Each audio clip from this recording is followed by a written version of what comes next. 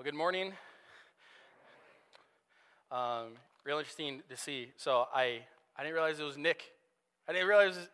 So Nick you grew up at Holmes Baptist Church, went to the youth group there. So I was standing at the door, and you walked out, and I was like, is that Nick Kruger? And then, it was. And then another connection, Lauren Carlton, her brother-in-law, Nate McKinney, her sister is married to Nate, and him and I went to school together. I went to school with Anthony Crawford, Duke Crawford's son. I went to Faith with him, played basketball with him, so it's cool to see different connections take place. This maybe isn't the best way to start, but in the Sunday school time, I said that Amber and I have been married 8 years. It's actually 9, so that's me. So I wanted to correct that before we get going. So you can take your Bibles and turn to Titus chapter 3. Very thankful for the opportunity to continue in the series and the study that you guys have been going through with Scott, and looking forward to being in Titus chapter 3. Titus chapter 3. I've got the passage on the PowerPoint if you don't have a Bible with you. Otherwise, you can follow along in Titus chapter 3. I'm going to start in verse 1, even though we're only covering verses 4 through 7, just to give some context. Titus chapter 3, verse 1 says, "Remind them to be submissive to rulers and authorities, to be obedient, to be ready for every good work, to speak evil of no one, to avoid quarreling, to be gentle, and to show perfect courtesy toward all people. For we ourselves were once foolish, disobedient, led astray, slaves to various passions and pleasures, passing our days in malice and envy, hated by others and hating one another. But when the goodness and loving kindness of God our Savior appeared, He saved us, not because of works done by us in righteousness, but according to His own mercy, by the washing of regeneration and the renewal of the Holy Spirit, whom He poured out on us richly through Jesus Christ our Savior, so that being justified by His grace, we might become heirs according to the hope of eternal life." And I hope you noticed as we read through this, just the Trinitarian, I appreciated the songs we sang, glory to the Father, glory to the Son, glory to the Holy Spirit, because they were all involved in our salvation. I hope you kind of caught that. It's the Father, God the Father who loved us, the Spirit who works in us, and the Savior, Jesus Christ. They're all there, they're all present. Each part of the Trinity, one God, 3 persons, each part of the Trinity having a different role in our salvation, but all of it working together in God's eternal plan. Now, you're going through the book of Titus. Now, Paul left Titus in Crete. If you look back at chapter 1, and I won't rehash very much what already has been covered in your series, but he left Titus in Crete for a couple of reasons, according to chapter 1. Verse 5 says, "I left you in Crete so that you might put what remained into order and appoint elders in every town." So he was supposed to appoint pastors, and he was supposed to put what remained back in order. And that word remained literally could mean what is lacking. So there was something in the church in Crete, there was something among the Christians there that was lacking. It was absent. Or it could even mean being left behind. So the question is, what was it? What was being left behind in that church? Now, the main themes of the book are works. He talks about good works in chapters 1, 2, and 3 several times. Soundness in faith and doctrine. He talks about our salvation. But he never really expounds on sound teaching and sound doctrine, which makes me think something here about this church. I don't think they were lacking theological knowledge. I don't think the issue was that they didn't have theological understanding about the gospel. I think the issue was the influence of that knowledge in their day-to-day lives. Their minds knew the gospel, but their hearts were not captured by it. Their actions weren't affected by it. And their neighbors weren't influenced by it. Does that describe you? So when we come to the passage this morning, verses 4 through 7, we have to ask ourselves a most fundamental question: what am I motivated by? What motivates my life? My wife and I attend it's called Burn Boot Camp. It's a very rigorous training class. So there's a trainer, and then they put you through 45 minutes of just nonstop lifting and cardio and all this stuff. And it's called Burn Boot Camp.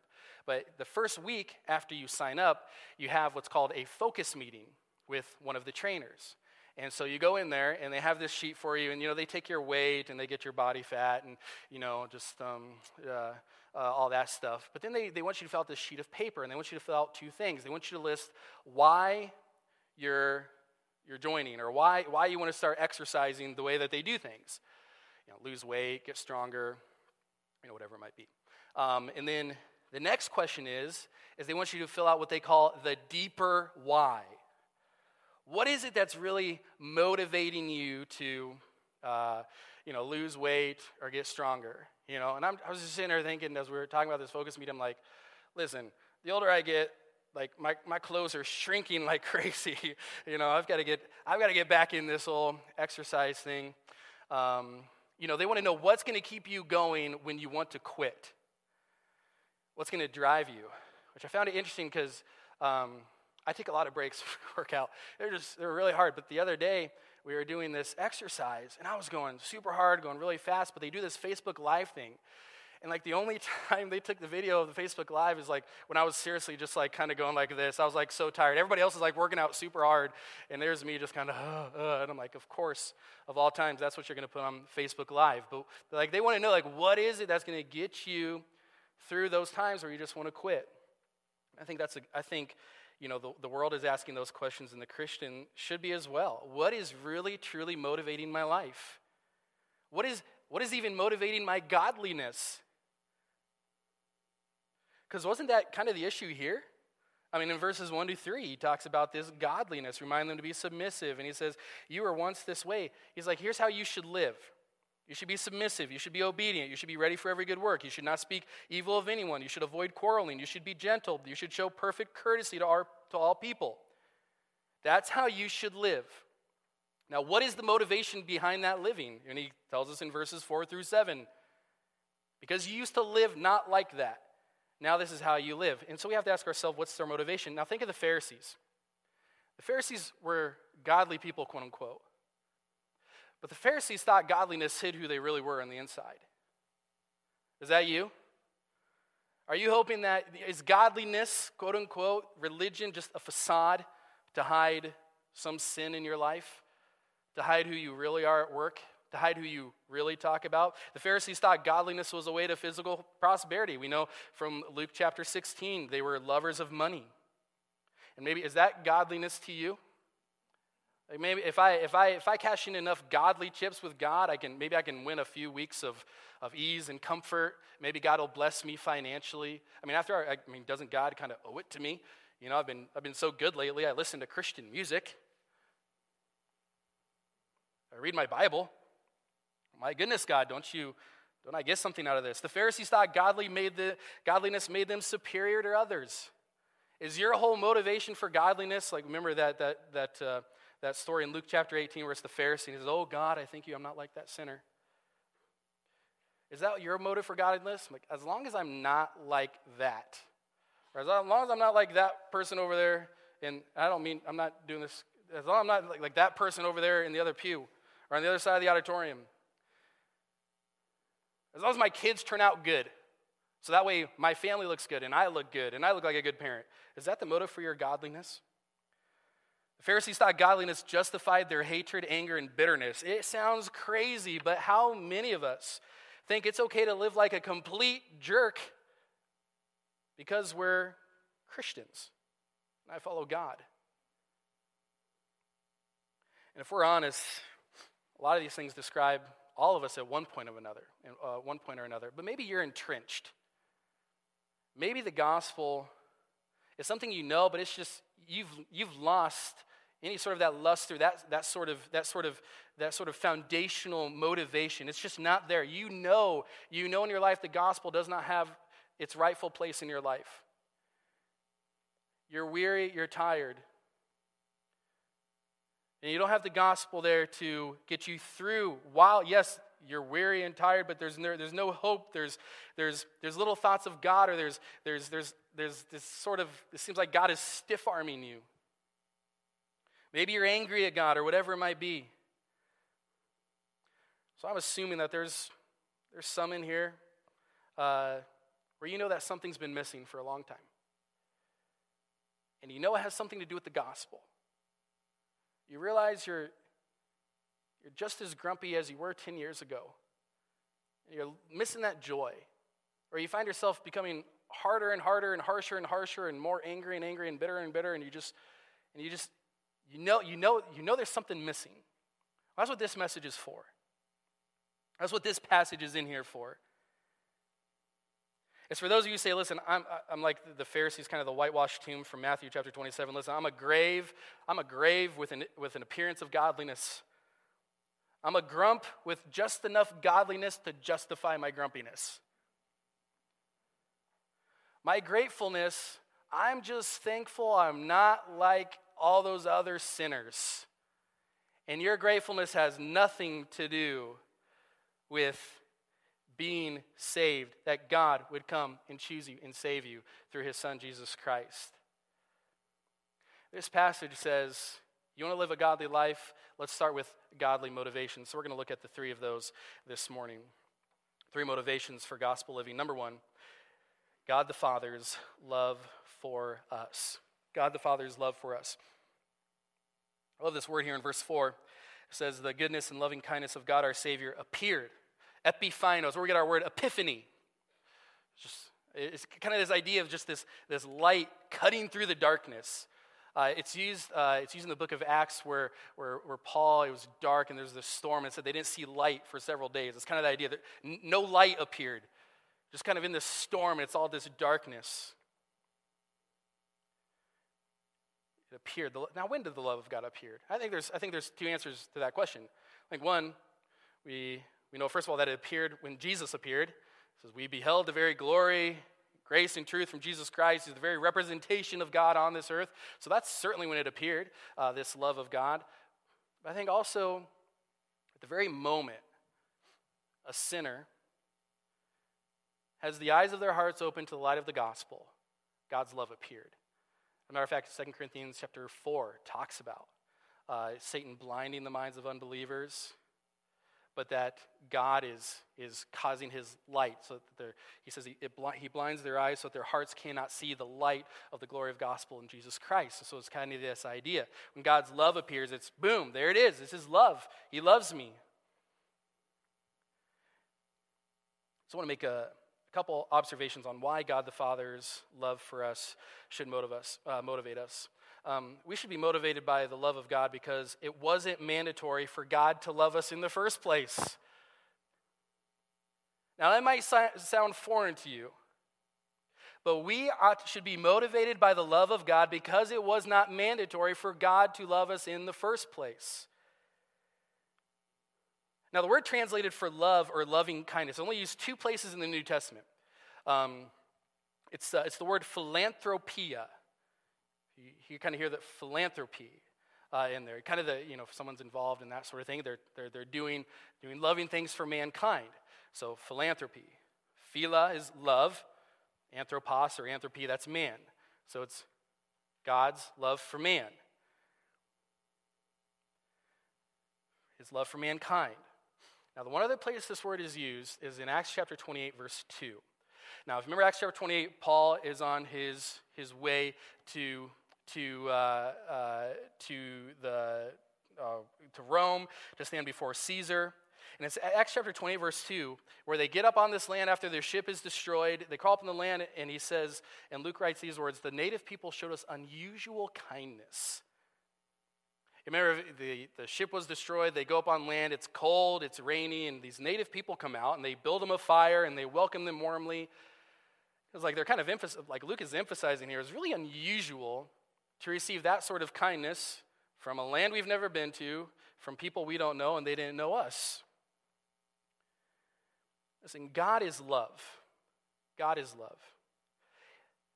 But he is intrinsically good and loving. That means it's a part of his very nature to be good and to be loving. But here's the thing. God is free to withhold or to show his love, grace, and mercy. God is free to withhold his love, to withhold his grace, and to withhold his mercy, and he will not be any less God. God is free to show those things.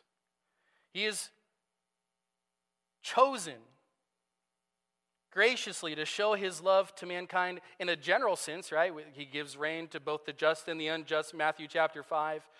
But I think the main theme in Scripture is not God's general love, like John 3:16, for God so loved the world that he gave his only son. I don't think it's the general theme of Scripture is not God's general love that he has for mankind in general, which he pours out his mercy and provision and general care, but it mostly is picturing God's love that he has for his own.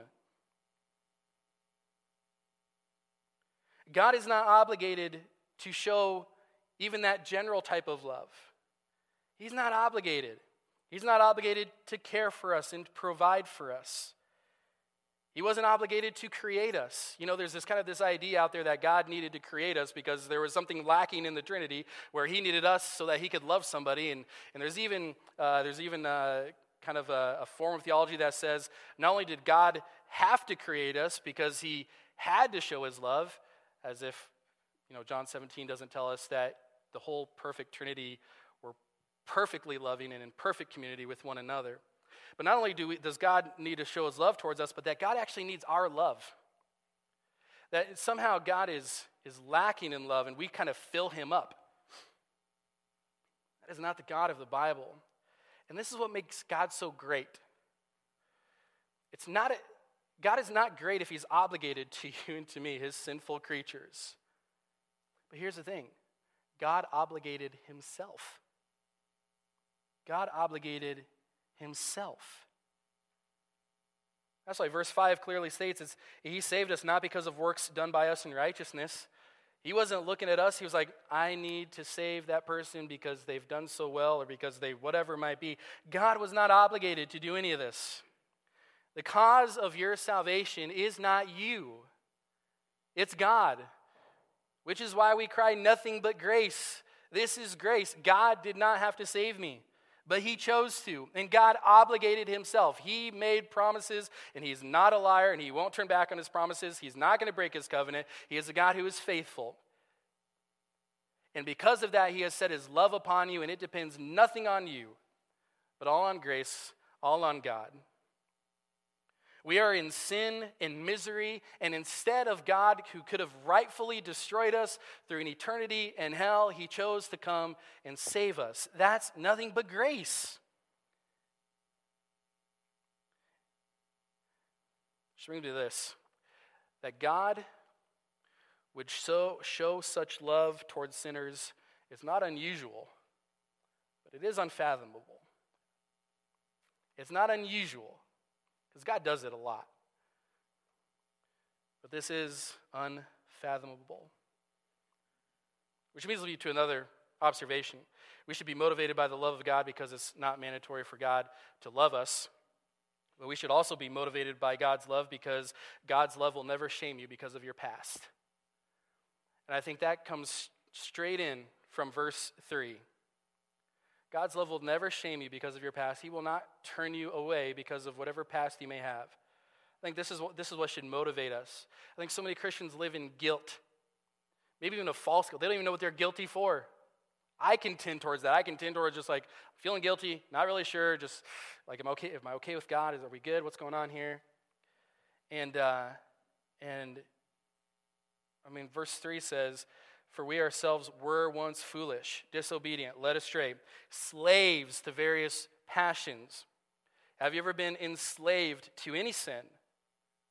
Any sin? Any addiction?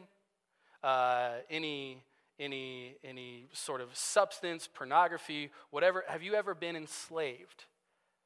Well, here's God saying to you, there's not one sin that's going to separate you from my love. There's not one sin that you have to clean up in your life before you come to me. God says, I'm going to save you, and then I'll work on the rest. I think you were once all these things, slave to various passions and pleasures, passing our days in malice, hated by others, and just hating, just a life of hate. And God says, listen, I'm never going to shame you because of your past. That's why Isaiah 43, verse 25 talks about a God who forgets our sins. What does that mean? I mean, does it mean he literally doesn't know that they happen? Answer, no. He knows it all. As a matter of fact, in the last day, they're all going to be laid before us, and we're going to give an account for everything that we've done. So it doesn't mean that God just mentally doesn't remember. What does it mean? That God forgets means that God will never let the knowledge of your sins play any part in his relationship to you. He will forget them in his relationship to you. That's the gospel. And if you're sitting there thinking, well, why does it matter if I sin? That's Romans, right? Romans chapter 6. Paul was telling about the gospel, and they came up with this question. He anticipated the question. Well, if this grace is so grace, why not continue in sin that grace may abound? If that's where you are, you're starting to get the gospel, but you haven't gotten there yet. Because we know that the same grace that saves us changes us. That's what Titus is all about, right? Titus chapter 2, verse 11, for the grace of God has appeared, bringing salvation. And then what else does the grace of God do? Trains us to renounce ungodliness. So it's a saving grace and a changing grace. But we have to start with understanding what happened when we were saved in God's love for us. Micah 7 verse 18 says, who is a God like you, pardoning iniquity and passing over transgression for the remnant of his inheritance? He does not retain his anger forever because he delights in steadfast love. He delights in loving you. He loves you because he delights in it. He's not like, I guess I have to love him. Like, if I don't love him, then there's no reason for me. I mean, why did I create him? And that's the purpose, right? Just for me. I mean, he loves you. He loves you because he delights in it. We should be motivated by the love of God because he wants us to show this love to others. Other people need to see the love of God. A life that is motivated by a God who delights in showing steadfast love will show steadfast love to others. Love will grow more and more natural for you as you grasp this love of God for you through Jesus Christ in the gospel. It'll be more and more natural. It'll be more and more accompanied by more and more feelings. We don't start with feelings. We start with what we know. We know God loves us. We know he delights in showing us love. And then we let that bring feelings of affection, but we never let them master us. We grow in our thankfulness for God's love toward us. And we grow in intimacy with him. And then we take that love and we show it to others. This world desperately needs to see God's love for sinners. If you take God's love for granted, then you will naturally take others for granted as well. Let me say that again. If you take God's love for granted, you will naturally take others for granted as well. Your wife, your kids, your boss, your coworkers, your pastors, other people in the church. So are you motivated by God's love for you? Would your spouse say you're motivated by God's love? Number 2, God the Father's love toward us. Number 2, God the Spirit's work in us. This is another gospel motivation. God the Spirit's work in us. Now, this phraseology here might kind of make you say, what is being talked about here? In verse 5, he said, he saved us according to his own mercy by the washing of regeneration and renewal of the Holy Spirit. What does that mean? Well, some people take it to means baptism. Doesn't mean baptism. Baptism does not save you. There are not physical solutions to spiritual problems. So it's not baptism that you go and you get dunked and it washes away all your sin. That's not what it does. Baptism is a picture of what the Holy Spirit does on the inside. So he creates, and if you just look at what the Holy Spirit does here, I mean, put simply, you are saved because the Holy Spirit did a miraculous work in your heart. You are saved because the Holy Spirit, God the Holy Spirit, did a miraculous work in your heart to cleanse the filth, to call forth the dead and create the new. All in this little, he did a miraculous work to save you, the Holy Spirit did, in cleansing the filth, that's washing, in calling forth the dead, that's regeneration, and creating the new, that's renewal of the Holy Spirit. Let's look at each one of these. The Holy Spirit cleanses the filth. The Holy Spirit cleanses the filth. He washes our sin and our filth away. It's not referring to baptism. This is an inward spiritual cleansing from God. So the picture here is you kind of go back to the Old Testament. Remember they had the bronze basin where the priests and those working in the temple would cleanse themselves and wash themselves. You have all these washings in the law and all this stuff, and you're always like, why? I don't get any of this. What's going on? Well, God is concerned with purity, with cleansing the filth. And these are all pictures for them to remind them that they were filthy. Not just on the outside, but on the inside. And there's in the Old Testament is also supposed to picture that, listen, there is a filthiness that these people had that the blood of bulls and goats and the washings in the basin, all this stuff could not wash away. It reminds me of my kids. I think it was like last week. My kids love playing outside without their shoes on. And I don't know if we have like some special dirt in our area or not, but they came in one day and their legs and their feet were just completely black. And we could not get it off of them. We were like getting ready to go to church the next day or whatever it might be, and we were just scrubbing and scrubbing and scrubbing and scrubbing. They're probably still that way. They're probably, yeah, so if you think our kids they own shoes, they do. And they're just completely filthy. In the bath with soap. We literally threw them in Clorox. I'm kidding, we didn't do that. But just filthy. It's like there is a filthiness in your heart. And if you don't think that's true, listen to God's word.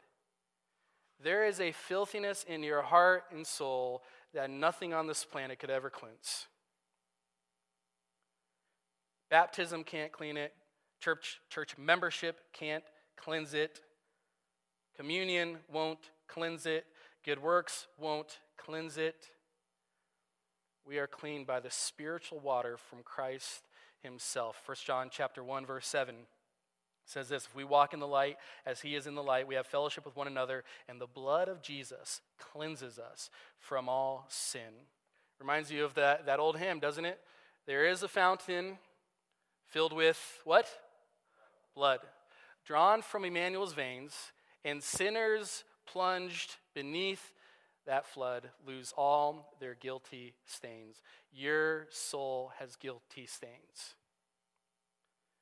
My soul has guilty stains. And through the blood of Jesus Christ, those who place their faith in Jesus Christ lose all of their guilty stains. The blood of Jesus was poured out so that those who place their faith in him will never receive the punishment or condemnation they deserve for their sins. It's been taken care of, the guilt removed. The guilty party was found to be Christ. He's the guilty one, though he committed no sin. I remember at the church I used to pastor, I remember talking to a neighbor of mine several years ago, and just getting to know him, and he made the comment, he's like, I don't want to go to church, and he says, I'm not interested. He goes, I just go and I feel so guilty. What was my response? You are guilty, and so am I. And church isn't going to remove that guilt. And maybe you're feeling guilty. And maybe you're still bearing that guilt. And without Christ, you will bear the punishment for that guilt. But God is offering to save you, to deliver you from your sins through faith in Jesus Christ. It doesn't matter if your name's on the church membership. It's not what I'm asking. Has your guilt been removed through the blood of Jesus Christ? The Holy Spirit cleanses the filth. He calls forth the dead. Regeneration is spiritual rebirth. That's what Jesus talks about in John chapter 3. He says, unless one is born again, he cannot see the kingdom of God. And Nicodemus says, how can a man be born again? He's supposed to go back and do his mother's wombs and kind of do a whole new thing there. And Jesus says, truly, truly, I say to you, unless one is born of water and the Spirit, he cannot enter the kingdom of God. I think we tend to lose the awe of being dead and then alive. Don't we? I mean, there's no greater physical change one can go through than being physically dead and then being physically alive. But even greater than maybe somebody, and Jesus raised people, even greater than going from physically dead to physically alive, let me tell you, even greater, and I lose this, even greater is going from spiritually dead to spiritually alive. That's a greater miracle than going from physically dead to physically alive. And we lose it. And this is why our testimony is so important. I don't care if you were saved when you were 4, 40, or yesterday. I mean, we need to be not only reminding ourselves of our testimony, but this is why it's also important. I think outside of the gospel, the most important tool you have in sharing Christ is your testimony. It's not a gospel tract, it's your testimony. It's your story, how you went from dead to alive. And this is why, as we share our testimony, what happens? Not only are we sharing the gospel with somebody, but we're also reminding ourselves, like, wait a minute, I was dead at one point, now I'm alive. Deuteronomy chapter 15, verse 15, the Lord says, "You shall remember that you were a slave in the land of Egypt, and that the Lord your God redeemed you." So we need to remember that. We need to remember that.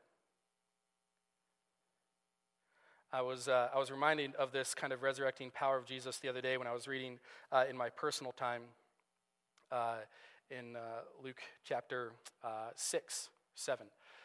It's when Jesus, remember, he's entering the town called Nain, and as they're going into town, there's a funeral procession happening, and Jesus has compassion on the mother. It's a mother who had lost her only son, and she was a widow, so her husband had died. And so Jesus comes in, and Luke and Jesus came and he stopped it. Literally, it says in that passage that he came and he put his hand on the bier or the stand that the coffin was brought in. He puts his hand on it, and the whole procession stopped, even the pallbearers. And we all know what happens next. Jesus raised that man to life. And that is a powerful picture of how you have been saved. Because your spiritual funeral procession started the day you were born. And your spiritual funeral procession stops when you place your faith in Jesus Christ. And Jesus is the one who stops it, which is why it's all of grace. Because just like it was Jesus who came and put his hand on the bier for them to stop the funeral procession, if you're saved, it's because Jesus came and he stopped your spiritual funeral procession, and he raised you to life. And finally, a new creation was made. 2 Corinthians 5:17, those who are in Christ are a new creation. The old is gone away, behold, the new has come. The old has gone away, the new has come. So he made you, and he wants you to walk in newness of life. He actually made you to be conformed to the image of Jesus Christ. We all, with unveiled face, Paul talks about in Corinthians, are beholding the glory of the Lord, and we're being transformed from one degree of glory to another, being conformed to the image of his Son. Romans chapter 8 talks about that same thing, doesn't it? You know that for those who love God, all things work together for good. Those who are called according to his purpose, those who he predestined, he saved to be conformed to the image of his Son. Loose translation there, but the idea of being made new, to walk in newness of life, to carry the image of Jesus Christ that Romans and Corinthians talk about, is Jesus shining through you. Have you been made new? Reminds me of the show Fixer Upper. Any Fixer Upper fans? I heard some, yeah, amen. Chip and Joanna, it doesn't get any better than that. But you know how the show works. I trust you do. How are you an American? So you know how the show works. Chip and Joanna, someone buys a house, and it's in terrible shape, but Chip and Joanna, if they've got a plan, they're going to make this thing look great. So what do? They go in there, and they spend a few months, few weeks, couple months, whatever, and they fix this thing up, and then it's the big reveal. You remember, you come to the big reveal, and the picture of the old house is in two big screens right in front of the house, and then are you ready to see your fixer-upper? And then commercial. Like, come on, we all know what's coming. And then it pulls apart, and here's this new house. Is it a new house? Same structure. It looks completely different. When you get saved, same body, different person. Same body, different person. That's what the Holy Spirit does with us. Let's look at the last one here. Motivations for gospel living. What's going to motivate you to live for the gospel, to let it capture your heart, change your actions, influence those people around you? What's it going to be? It's going to be God the Father's love toward you, God the Spirit's work in you, and thirdly, God the Son's future for you. It's just, we have a great future because of Jesus Christ. And for the Christian, hope is not wishful thinking. Like, I hope it doesn't rain for the golf thing again, you know? Like, I hope it doesn't rain, or I hope I have a good day today, whatever it might be. It's eager expectation that what God has promised will come to pass. That's what faith is. Faith is saying, I trust God that whatever He has promised me, I believe it, I trust it, I'm banking my life on it. It's expectation that one day His kingdom will come and the King Himself will rule with truth and righteousness and justice and equity. It's confidence that we are heirs with Christ. Romans chapter 8, and we know that as we've been adopted into God's Son, if we're children, then heirs of Christ and heirs of God and fellows with Christ, provided that we suffer with Him in order that we may also be glorified with Him. We know that we are heirs of an inheritance that is undefiled, that 1 Peter, undefiled, unfading, it's incorruptible, it's kept in heaven for us. We believe that Jesus went and He prepared a place for us. And if He prepared a place for us, He's going to come back and we're going to go there. And really it revolves around two things that we find in this passage. He saved us not because of works done by us in righteousness, but according to His own mercy, by the washing of regeneration and renewal of the Holy Spirit, whom He poured out on us richly through Jesus Christ our Savior. Now notice this word, so that being justified by His grace, okay, because we're justified, we might become heirs according to the hope of eternal life. Two words we want to look at as we look at this final one here. One is justification and two is glorification. Justification is what we've already been talking about this whole message. A sinner is considered righteous. It's a legal declaration, not guilty. It's a legal debt that has been removed, paid in full. Colossians chapter 2, one of the greatest passages. We get the final verse, to it as well with my soul from there. That Jesus put the legal debt that stood against us with all of its legal demands, says this He set aside, nailing them to the cross. My sin, oh the bliss of this glorious thought, my sin, not in part but the whole, is nailed to the cross. That's where your sins are if you're saved in here this morning. And if you're not saved and you're not a follower of Jesus, that's where your sins could be. If you place your faith in Jesus, nailed to the cross. And it's a legal, so justification is not just you're declared righteous. It's not just that you're not guilty. It's not just that you're forgiven, but it's also not just that your debt has been paid in full, but it's also you've been given a deposit. So it's not like God just kind of brings you from like a negative balance to zero. God brings you from a negative balance to like all green because He gives you the very righteousness of Jesus Christ. 2 Corinthians 5:21, He made Him who knew no sin to be sin for us so that we might become the righteousness of God in Him. We don't deserve it. I don't deserve it. You don't deserve it, but God freely gives it. And that's what leads to this glorification. It's what we have to look forward to. It's something that we must look forward to. Paul said that he forgot everything that was behind him and he strains for what's ahead. It's what lies ahead of you. What are you looking forward to?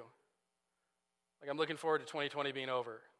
Or I'm looking forward to, whatever the president thinks is going to happen. Are we confident 2021 is going to be much better than 2020? Can anybody raise their hand and say, I am completely confident that once 2020 is over, I just can't wait for it to be over. I'm looking forward to 2020 being over. 2021 is just going to be great.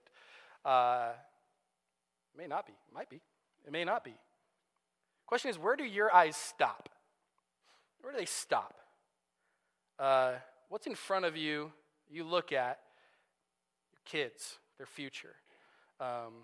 My job and its future, my money and its future, health. I've got an addiction. Your eyes are just there. That's where they stop, and it can't see beyond it. When you're looking up to the one who goes before you, you won't be anxious about what's in front of you. When you're looking up to the one who goes before you, it does a great deal for your anxiety. You won't be anxious for what is in front of you. What if this happens with this election, or that happens, or what's my future going to look like if my health does this or does that? What happens if the liberals take over? Socialism. What happens? What happens? Do you know what Isaiah 40 says about President Trump? He's in the Bible. He is. All of our presidents have been in the Bible, and all of our presidents after President Trump will be in the Bible. It says in Isaiah chapter 40, I think it's verse 23, it says, God brings the princes of the world to nothing and the rulers of the earth to emptiness.